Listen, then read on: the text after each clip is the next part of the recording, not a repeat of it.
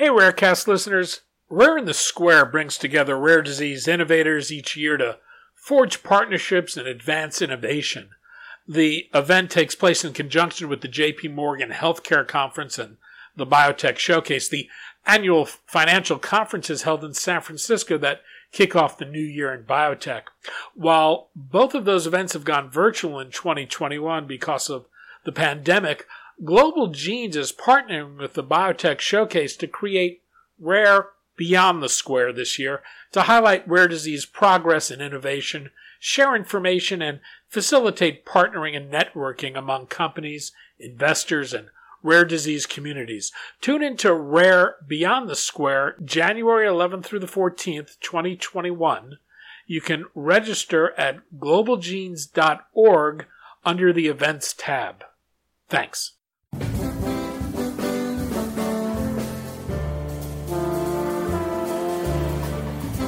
I'm Daniel Levine, and this is Rarecast.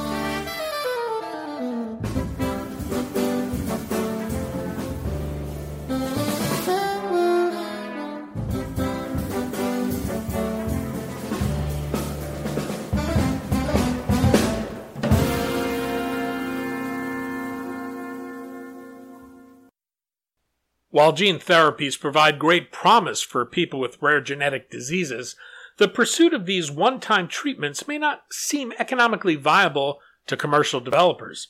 In the case of ultra-rare conditions, the patient populations may be so small that it may not be possible for companies to recoup their investments, let alone make a profit. The nonprofit Columbus Children's Foundation is providing funding and scientific resources to accelerate access to gene therapies for children with ultra-rare genetic disorders.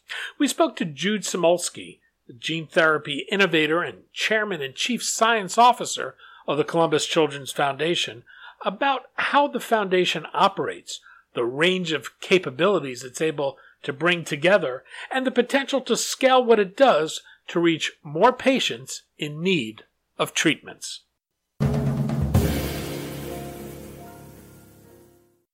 Jude, thanks for joining us. You're welcome. Thank you for having me.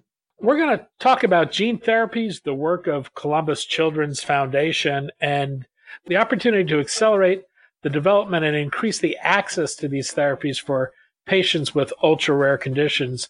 You've been both an innovator and an entrepreneur in the gene therapy space. As someone who's understood the potential power of these therapies, what were the concerns about the barriers to developing them or getting access to patients who need them? So I think in the beginning it was access to resources, being able to have resources to do the fundamental development. And as you're probably aware, most, if not all of that, was taking place in academic centers. And as a consequence of that, that meant getting funding from grants or through that classic mechanism of NIH funding or through foundations.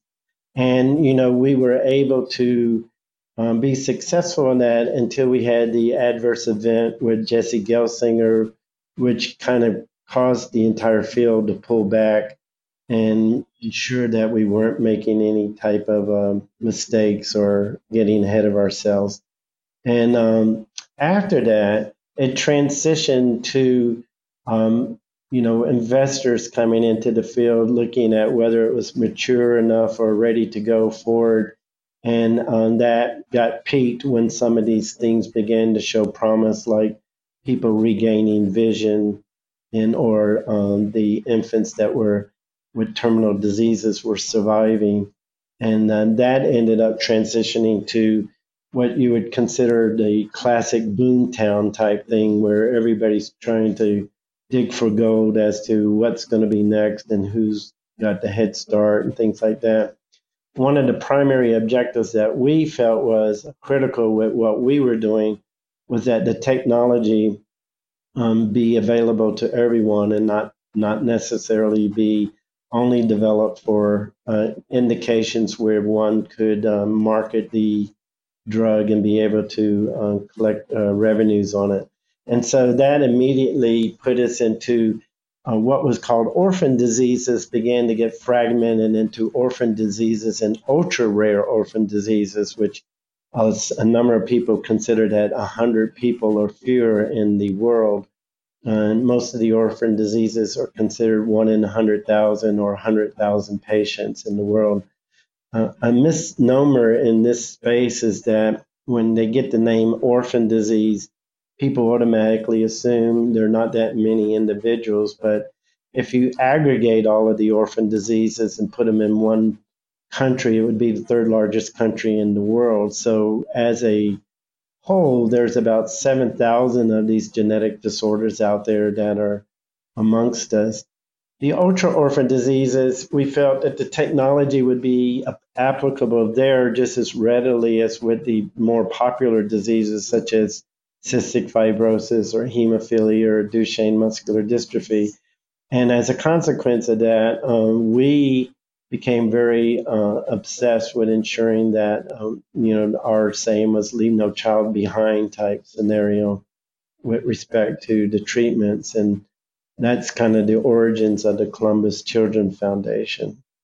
When you think about the economics of gene therapy, what does it take to have an economically viable population from a commercial drug developer's point of view? So I was able to spend a sabbatical for 14 to 16 months at Pfizer, and at a Fortune 500 company, their cutoff was 3,000 to 6,000 patients. And they were able to work models that showed that if you had that many, that you could end up making some type of return that justified the investment. If you're not a Fortune 500 company, you can, without very significant overhead, that number of patients drops down to around 500 to 1,000 patients. Below that, people begin to struggle with how do you ensure enough dollars can be made to develop the next drug, and they see that as these break points. But again, if you aggregate a number of these, you can get to these threshold numbers that people have calculated.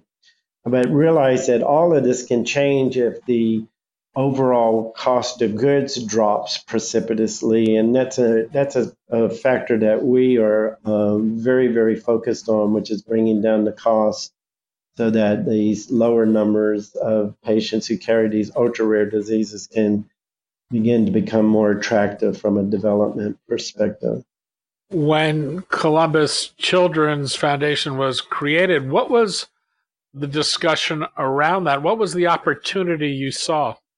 So realize it was first envisioned that this was going to help mostly children. A number of these were children that had cancers that needed to have access to these rare instruments that had radiation type capability to treat them. And so it started as a outshoot of that.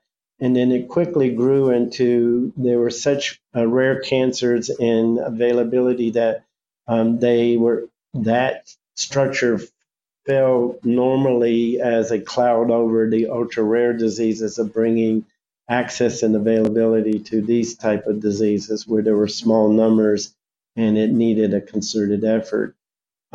We became a critical component of the Columbus Children Foundation because we have pioneered and focused a lot of our attention on the production part of making these therapeutics. And so we felt that if we could be the turnkey component and people came to us with a genetic drug that they thought would work in this ultra rare, that we could facilitate it by producing it and making it available back to these patients. So we are a component of what I would say is a relay team that typically starts with parents in or a foundation that's identified their own children or a subset of children that have an ultra rare disease. And then they're looking for a team that can approach this from a clinical perspective. And so that typically refers to most of them, if they're related to neurology, and neurologists, clinical team, basic scientists, a genetic team. Then you have your vector team, which is basically people like us. And you end up with a production team, which is like the production site in Spain that we utilize, the Virogen uh, gene therapy facility. When you put all of this together, people like Laura Hamid have been instrumental in being field generals that call these different groups together to assimilate them so that they can act on very specific functions that are required to make this fall in place, which is basically get basic researchers to generate data in what they refer to as preclinical data to bring to the FDA to show them that it looks like if we can get access to this material and put it in these cells, it'll have a transformative response. And then that's typically coupled with a clinical group that ends up interfacing with a regulatory group. And then you can see it all circles back to the production group that's then requested to make the material with FDA approval. And then you get what's referred to as a investigator new IND drug development. It's referred to as an IND. And once you have permission to do that, you can start the trial. And so all of these trials are basically focused on safety. But because of gene therapy is we know the answer before we start the therapy, it's essentially you know what the drug answer is because it's the gene that's not functioning. And I use this analogy all the time. If you are a hemophiliac, putting a muscular dystrophy gene inside of a hemophiliac is not going to change the bleeding disorder. And so we know the answer to the disease. We just have to technically deliver it. And that's what most, if not all, of the focus in the gene therapy field is at the moment. And the technology that we and others have developed flow into the Columbus Children Foundation's mission of developing these novel therapeutics and getting them to these unmet medical needs.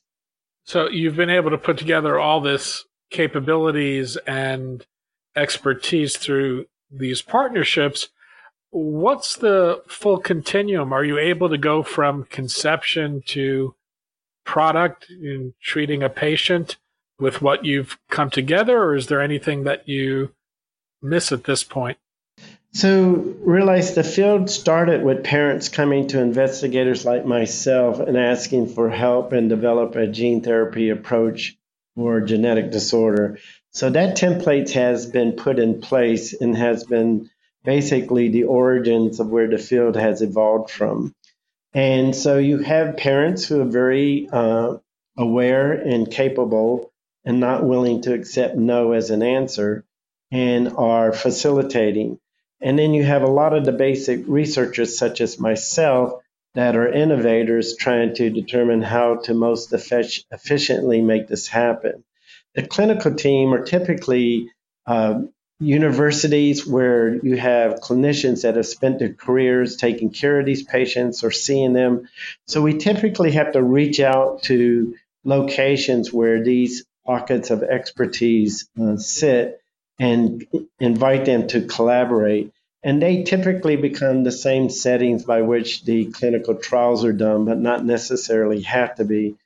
And then I think once you assemble those three factors, the parents, the researchers, and the clinical, you pretty much have the Rolodex. Now, you may rotate in and out various clinical players onto the field, but everyone else pretty much is the same. And that's been a successful template that's shown up over the years and is now being the hub by which the Columbus Children Foundation is locking in place the production part and most of the vector development part. The parents and the clinical teams are what comes to the foundation with a request or a specific objective that they would like to try to achieve. There's been a lot of interest in so-called N-of-1 therapies, individualized treatments. Is that what you're doing, or are you focusing on ultra-rare populations? So we haven't done any of the N-of-1 type of experiments. All of ours have been related to either diseases that are very familiar in the space, again, like muscular dystrophy, or there are ultra rare diseases like Canavan, where foundations have asked us to help them treat their children. And most, if not all, of ours have been applied towards a small number of these patients' indications through the foundation. We haven't done any of the N-of-1s, but I have heard of universities that have taken that on as a effort. The foundation's a nonprofit, but what's the business model? How does someone who wants to work with a foundation engage, and who pays for what? So that's probably best asked of Laura, who has a complete and all understanding that I think can walk you through this, like if you were asking for a recipe for something. Where I sit, I'm primarily involved in the science and the designing of the vectors, and then with the production aspect of it, more oversee the science part of it. I know that there are different formulas that have come into the Columbus Children Foundation, some where they will either have the trial paid for by a university and they only need reagent, others where they need help with both the animal studies as well as the clinical studies. So I think it's not a one shoe fits all type of scenario. They're all kind of opportunities that knock on the door. In Columbus, having most of its strength in the production and the vector development seems to be a bastion for where you go to get access to reagent and to get access to know-how. And that's provided as part of our portfolio. Again, we assist everybody with either raising money or finding out how to raise money to bring it all to fruition. Now, since the foundation is young, we are independently raising money to kind of take on what we call we're trying to eradicate a number of these diseases off the face of the earth. And one of them is amino acid decarboxylase deficiency, which is basically a juvenile's form of Parkinson, where the children are frozen, they're not able to make dopamine, so they can't move their muscles. And we've been able to successfully show in animals that if you put this back into the brain, you can kickstart the whole system and regain a lot of activity. And our lead investigator, Chris Bankowitz, has been successful in treating 26 patients now, some in the US and some in another site in Europe, in Warsaw, Poland. And as a result of that, we are looking for kickstart or ways of raising money. There's maybe 90 something patients in the world, and we're up to 26. So we think this is an achievable goal of actually eradicating this genetic disease. And so you can see the excitement of being part of something that's like a moon launch. Will be the first and only time that this will ever be done for this indication. And so we're hoping the momentum will continue to increase as more and more of these patients are being treated. From a regulatory perspective, I imagine you're treating patients through a clinical trial, but is there an intent to win approval for these therapies or just to leave them as experimental therapies? That's a really good question. And the FDA has given us some guidance. They said you can leave it open as a phase 1 safety trial and just recruit patients and continue to add them on. Because as you know, most of these drugs to get approval, you have to do placebo blinded controls. And we think it's unethical to basically take an individual with a terminal disease and give them a placebo, and so that we can determine which one is doing better and which one isn't. The FDA is also assisted in helping us determine how to do that if we wanted to get the drug approved. And they call it crossover trials, where you start one with a placebo and then cross over at a certain amount of time so that you can collect enough data to say, here's the difference, but not basically let a patient go for an extended period of time without access to the drug. So at the moment, most of these efforts are done as simply treat the patient, but the FDA has given us a path on if we want to get some of these approved, that they will assist us in giving us a roadmap on how to make that happen.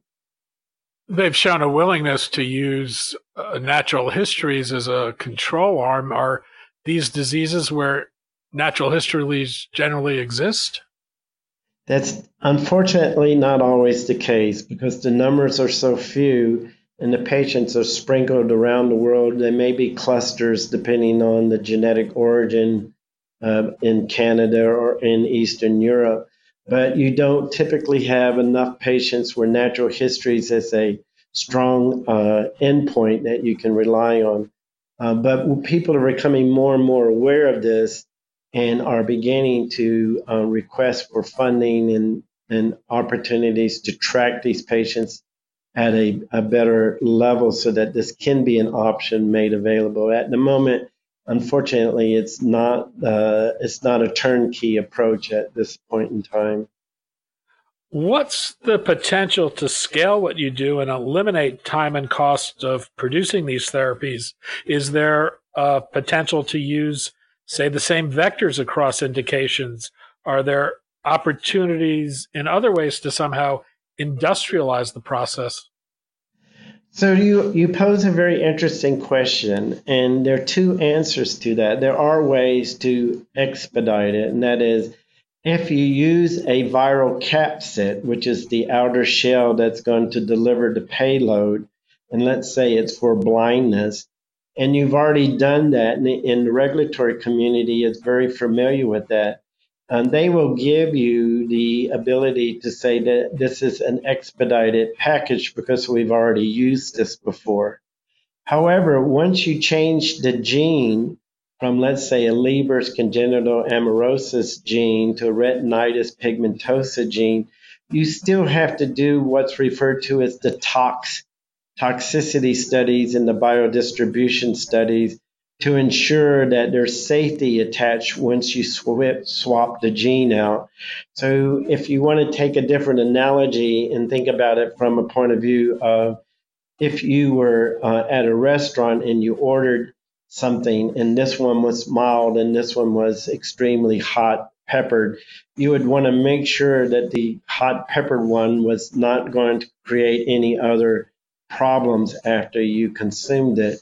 And so we're in that same arena that once the gene changes, we pretty much have to provide a data package that says it's safe and doesn't carry a toxicity portfolio with it. Otherwise, each and every one of these that uses the same production, the same promoter, the same capsid, the same formulation, the same route of administration will only get faster and faster and faster with the FDA because they'll be much familiar with what you're trying to achieve. I know you've announced a number of projects with patient organizations. What's the range of projects underway today, and what's the capacity to take on more? Good question. So we have, as I mentioned to you, the neurological diseases such as amino acid decarboxylase. We have individuals that have very rare forms of muscular dystrophy that have come to us, and we have others that are dealing with ocular diseases. And so we have the full spectrum of what you would imagine that's out there. The thing that's the rate limiting, as you can imagine, is always the data package that one has to assemble for a rare disease to get it in front of the regulatory community so that you can get permission to go into the clinic. And this unfortunately starts with a parent who identifies their child as not keeping up with its peers. Then they spend 3 to 5 years trying to find someone who can diagnose the disease. Once they find the disease out, they're looking for someone who works on it or treats patients.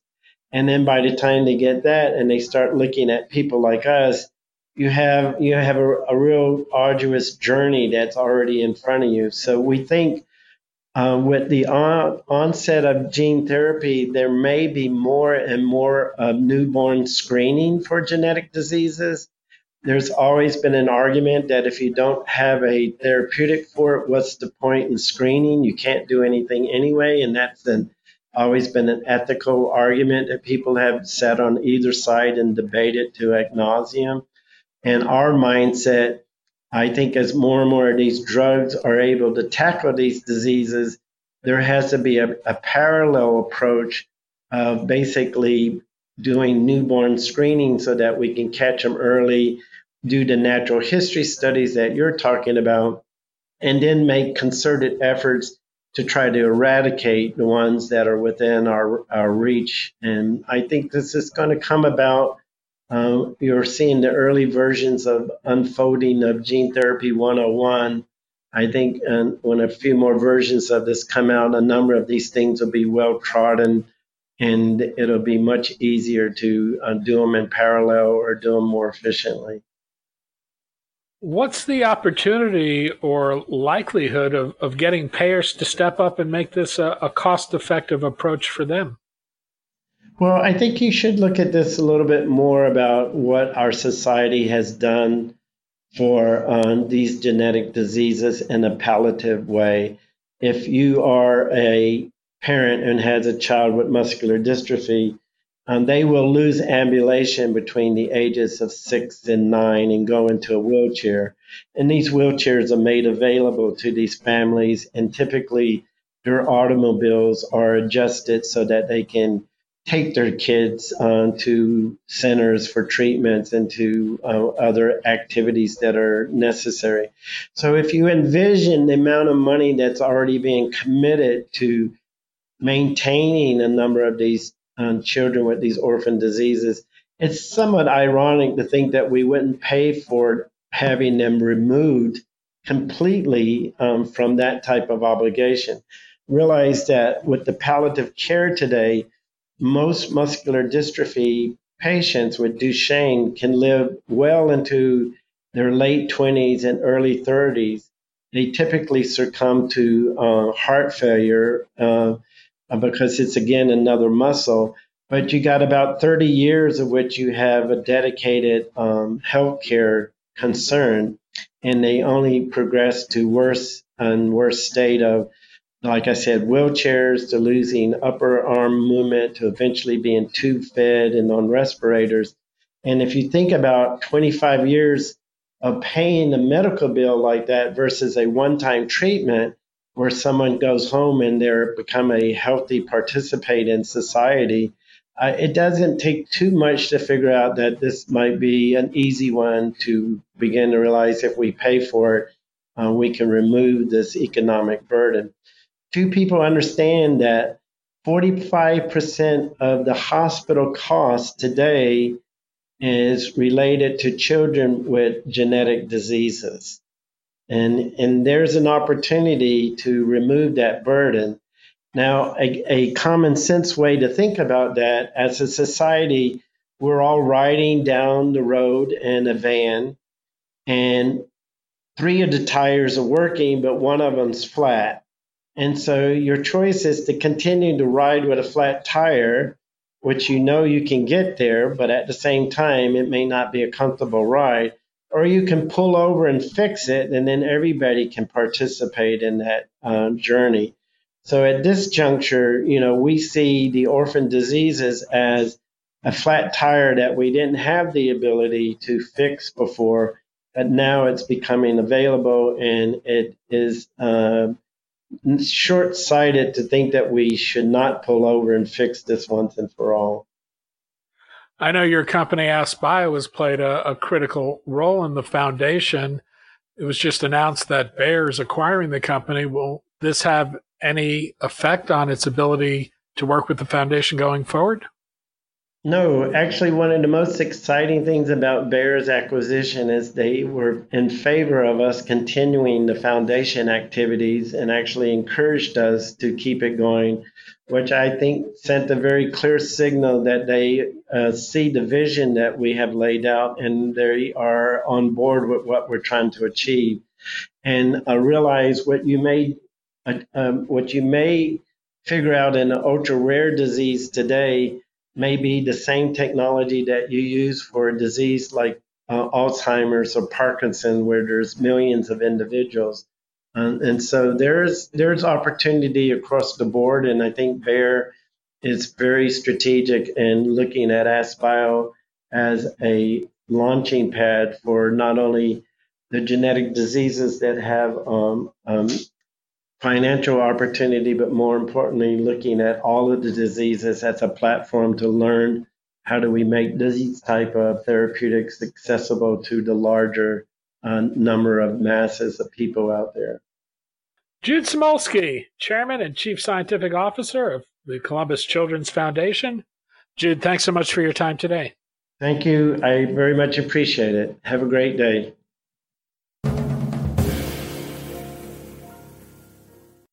Thanks for listening. For more information about rare disease and to connect to the rare disease community, go to globalgenes.org. To keep up on the latest news and trends affecting the rare disease community, be sure to visit raredaily.org. You can subscribe to the Rarecast RSS feed through raredaily.org or through SoundCloud, iTunes, Stitcher, or your preferred podcast manager. The Rarecast is produced for Global Genes by the Levine Media Group. You can also find our podcast, The Bio Report, on these popular podcast sites. Our theme music is composed by Jonah Levine and performed by the Jonah Levine Collective. We'd love to hear from you. Drop us a note at danny@levinemediagroup.com.